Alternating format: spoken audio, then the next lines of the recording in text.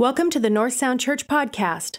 For more information about North Sound Church, please visit our website at northsoundchurch.com. Well, good morning. It is good to be here this morning with you. We are at the end of 2020, if you can believe it. It has been quite a year. None of us could have imagined or certainly didn't expect what this year unfolded like. I think in some ways it brought out maybe the worst in us at times, but I think it also brought out the best in us. And certainly it helped us see who we really are. But one thing that we can be sure of is that God was present with us in 2020, and He will continue to sustain us in 2021 as we look to Him for our comfort, our sense of call and identity and strength. Well, I'm preaching this morning on Isaiah 40, verses 1 through 11. This whole chapter, if you're familiar with it, is filled with hope and encouragement.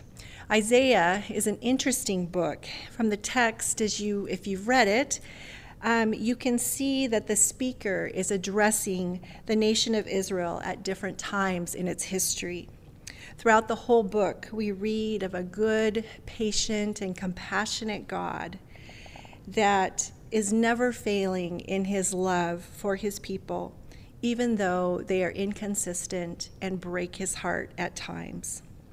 So chapter 40 is part of what is often called the second Isaiah by scholars.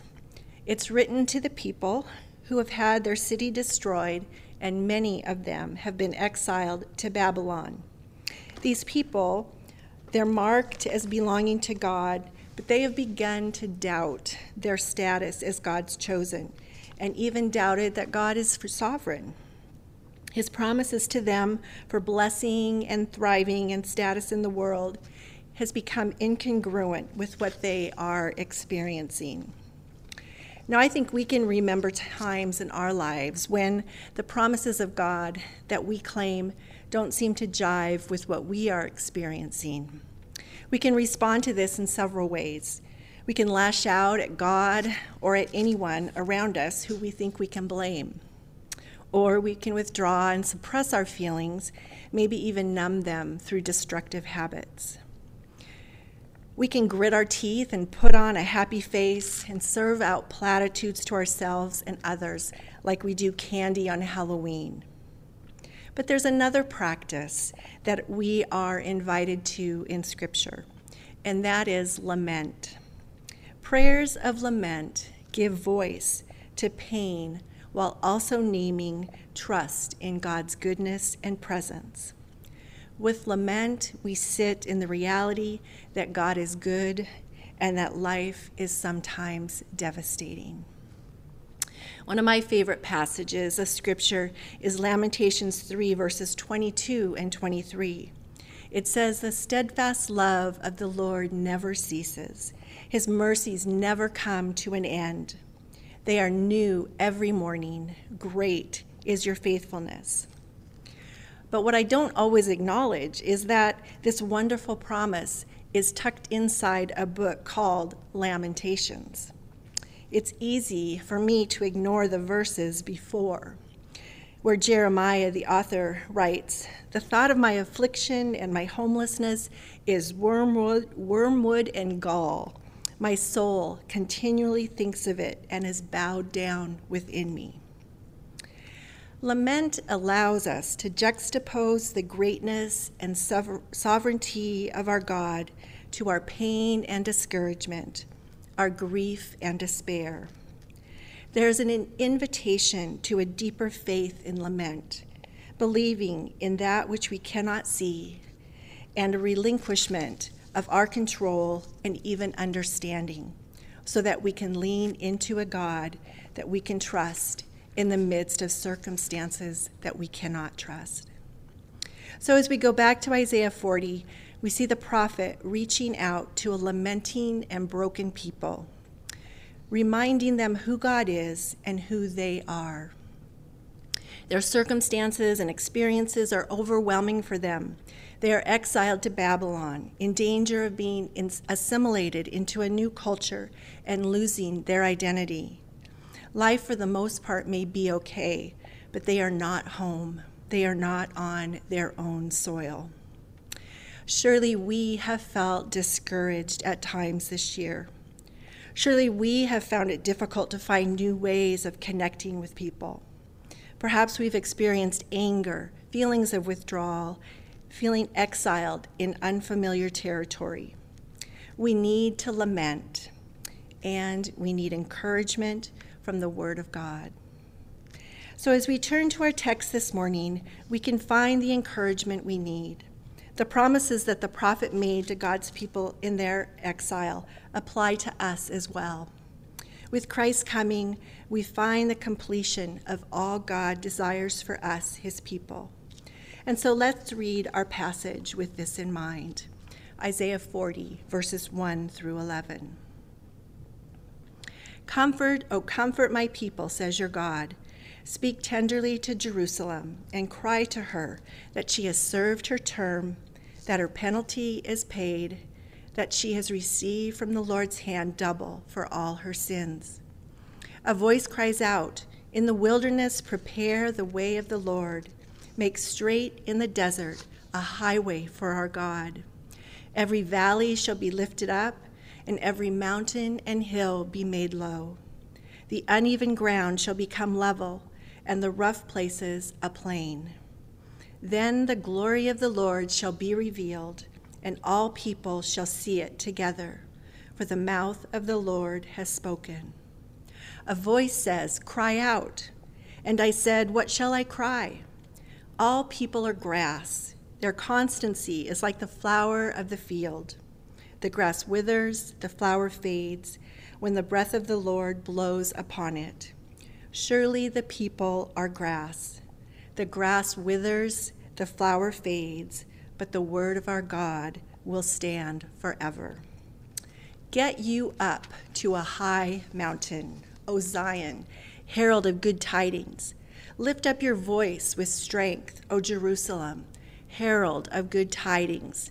Lift it up, do not fear. Say to the cities of Judah, here is your God. See, the Lord comes with might, and his arm rules for him. His reward is with him, and his recompense before him. He will feed his flock like a shepherd. He will gather the lambs in his arms and carry them close to his heart, and gently lead those who have young. Isaiah 40 marks a transition in the book of Isaiah. The prophet speaks for God, who is reminding his people of his love and compassion for them, and the promise to restore them to a place of identity in him and blessing to those around them. In this passage, we are invited to look to our God for comfort, for our sense of calling, for our identity, and for our strength. And so our first invitation is to look to God for our comfort. Comfort, O comfort my people, says our God, and speak tenderly to Jerusalem. Don't we need to experience God's comfort after the year that we've had? Don't we need to hear a tender word from God? In 1 Kings 19, we read about Elijah, who fled for his life from Queen Jezebel. He was discouraged from working for God with no results.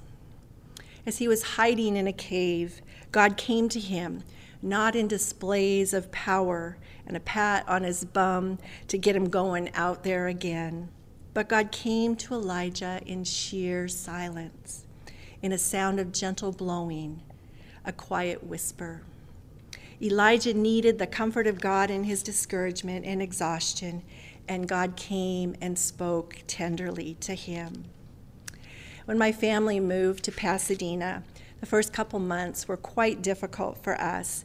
My husband was starting as an emergency room nurse after being an oncology nurse for many years, and so he was adjusting to working nights in an emergency room.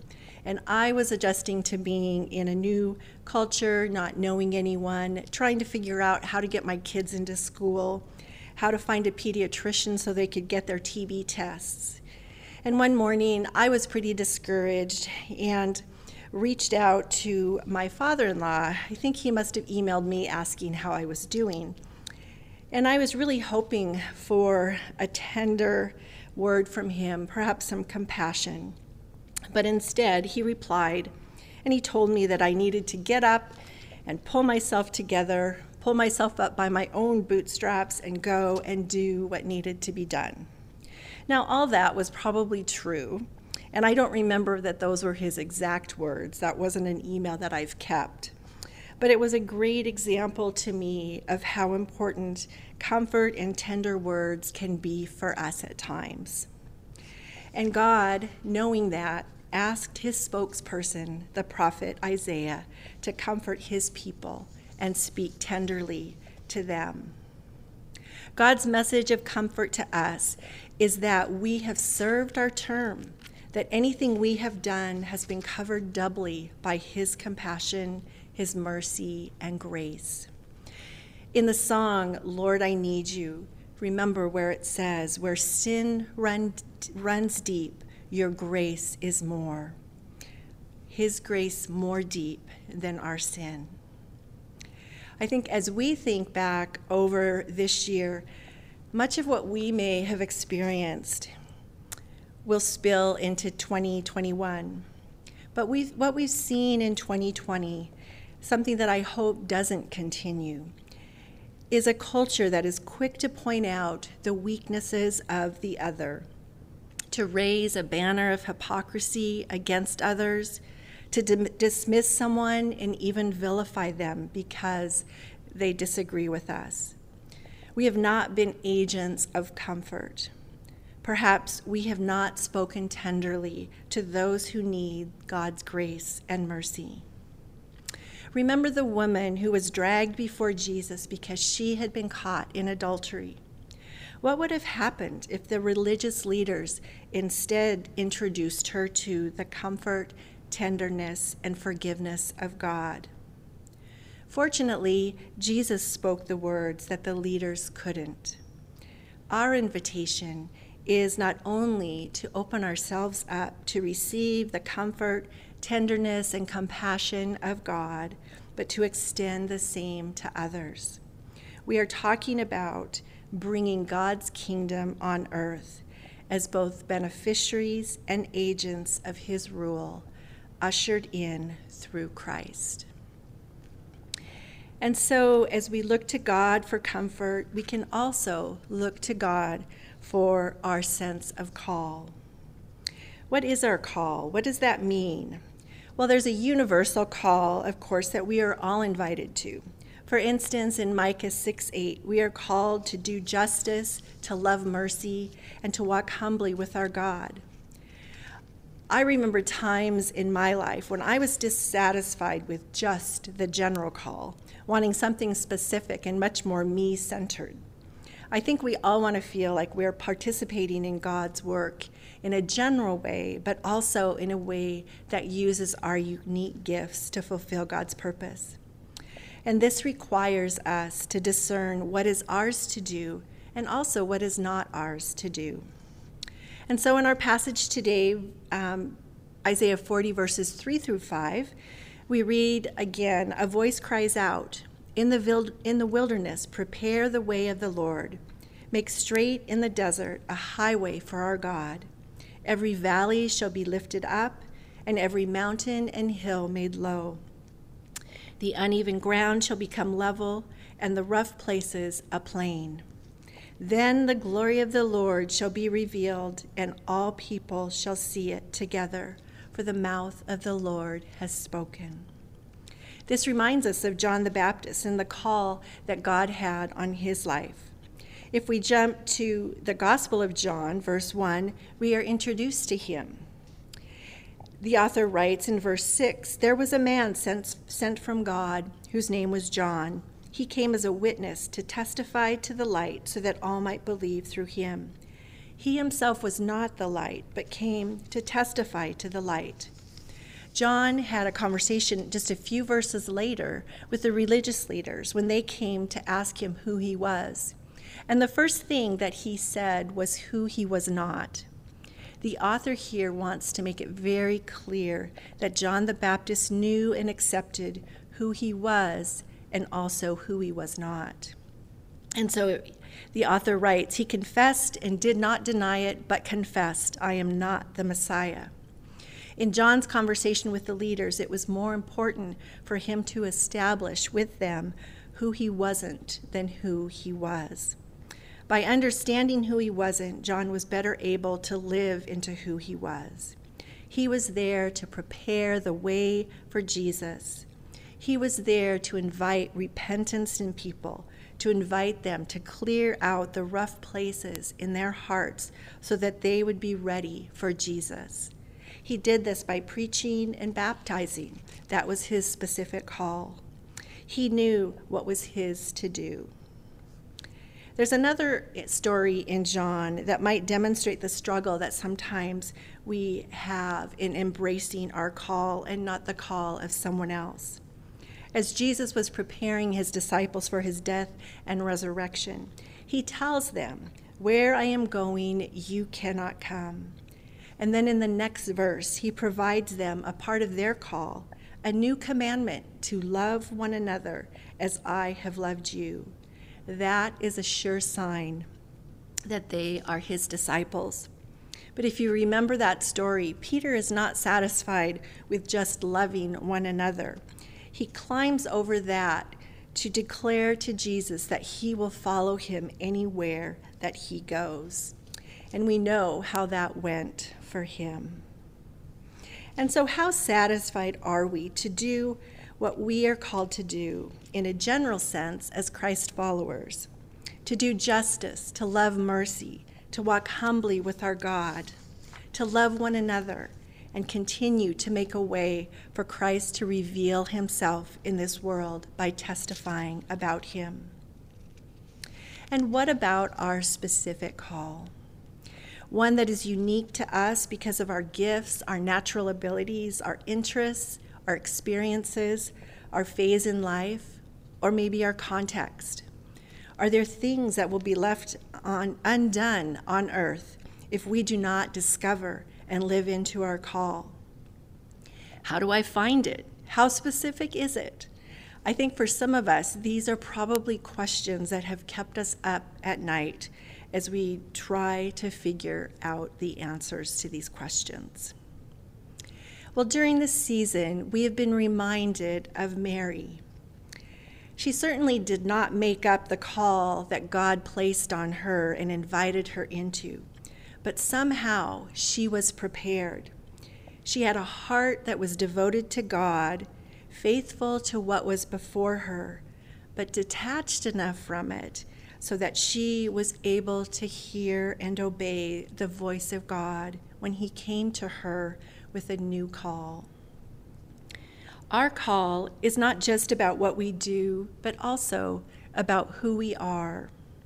I think my favorite book on call is Parker Palmer's book, which is called Let Your Life Speak. To be honest, probably the reason I like this book is because it's only 100 pages. But the key thing that he does in his book is he ties what he eventually finds out to be his to do with the unfolding and unflinching awareness of who he is in Christ. His call was to deep transformation by God that brought him healing, that also allowed him to shine God's glory and for his life to be for the sake of others. As he looked back on his life and choices, he realized that there were times when he did the right thing but for the wrong reason. He tells the story of leaving the college he was teaching because at that point he felt the leadership was corrupt. But as he did the inner work of exploring what was going on inside, he had to come to grips with the reality that he was full of fear and felt inadequate to be the scholar that was expected of a professor. His willingness to admit this allowed God to do his transforming work in him. And he eventually returned to that same college, but he was transformed and able to live into what God had for him there. And that is our invitation in what we do and who we are. I lead small groups of students who are attending Fuller Theological Seminary. And there's a question that is on the application and that they are also asked to answer at the end of each quarter. The question is, at this point in your Christian journey, how do you envision your call to God's mission in the world? It's a question that we are all invited to answer at every phase of life. God's mission could be described in a lot of ways, perhaps. Jesus said in John 12:32, "And I, when I am lifted up from the world, will draw all people to myself." Paul wrote in 2 Corinthians 5:19, "In Christ, God was reconciling the world to himself, not counting their trespasses against them, and entrusting the message of reconciliation to us."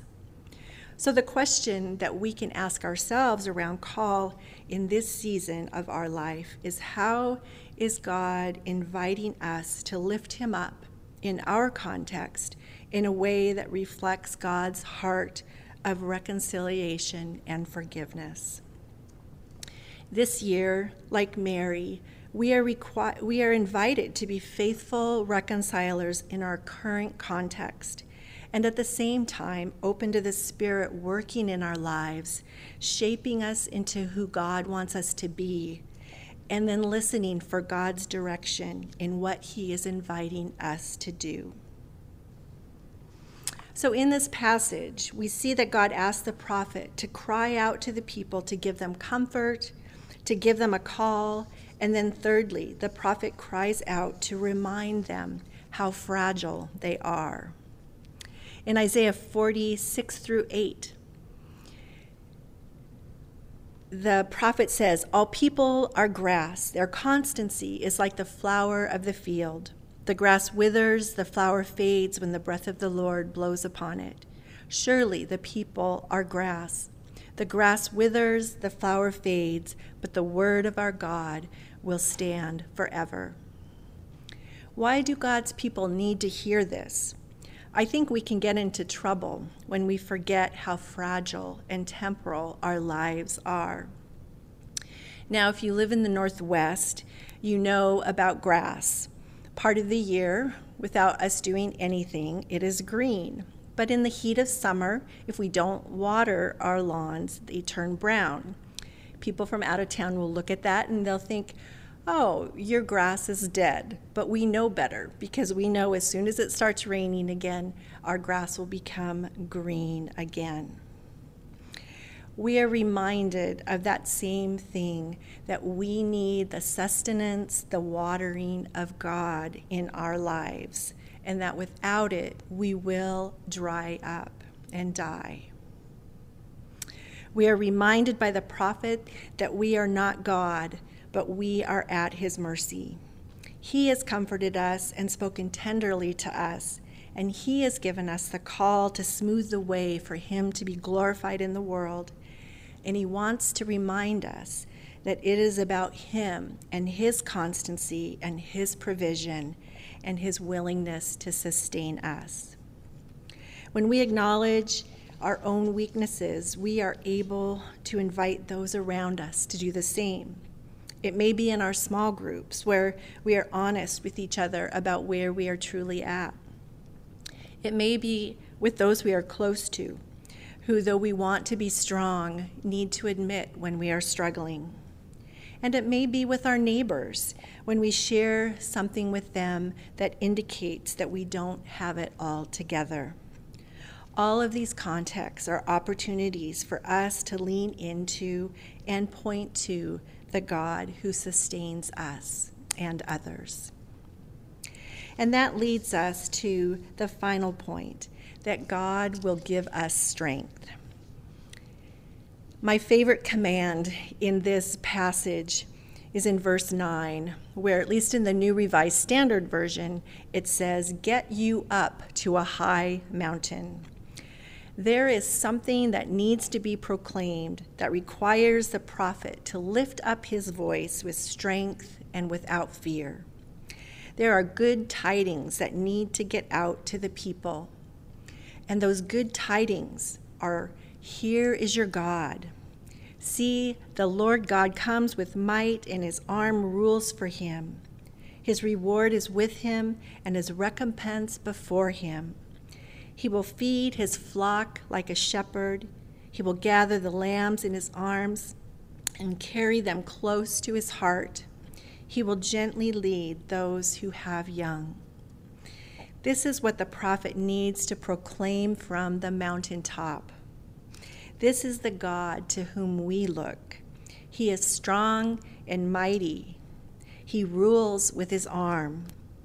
And with the same arm, he feeds his flock.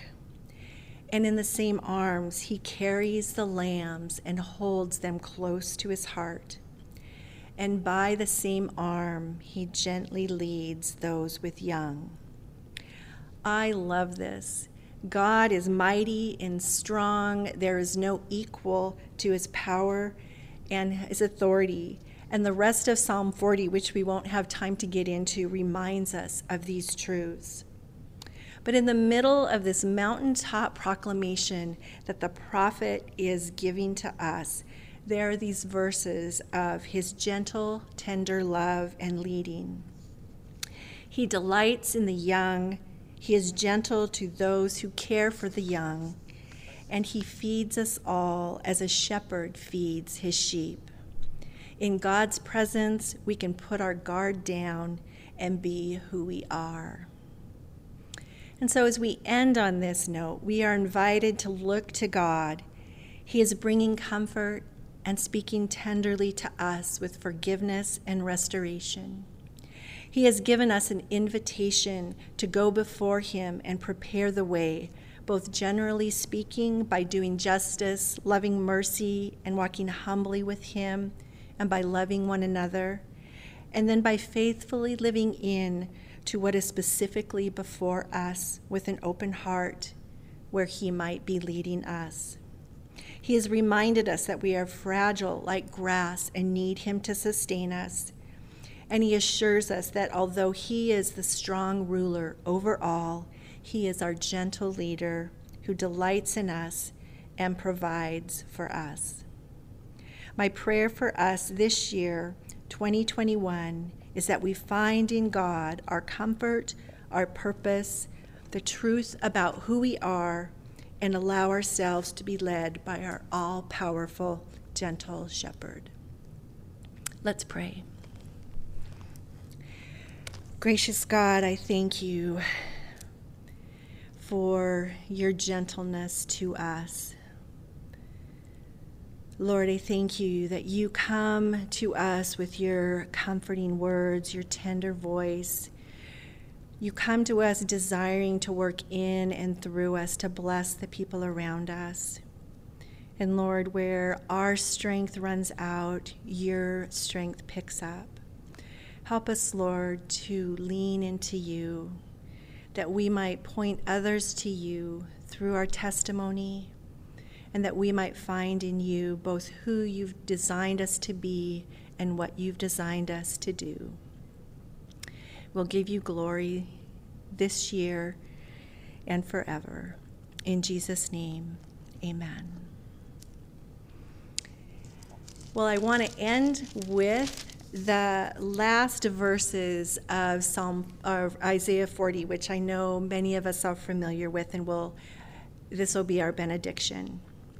Have you not known, have you not heard? The Lord is the everlasting God, the creator of the ends of the earth. He does not faint or grow weary. His understanding is unsearchable. He gives power to the faint and strengthens the powerless. Even youths will faint and be weary, and the young will fall exhausted. But those who wait for the Lord shall renew their strength. They shall mount up with wings like eagles. They shall run and not be weary. They shall walk and not faint. Amen.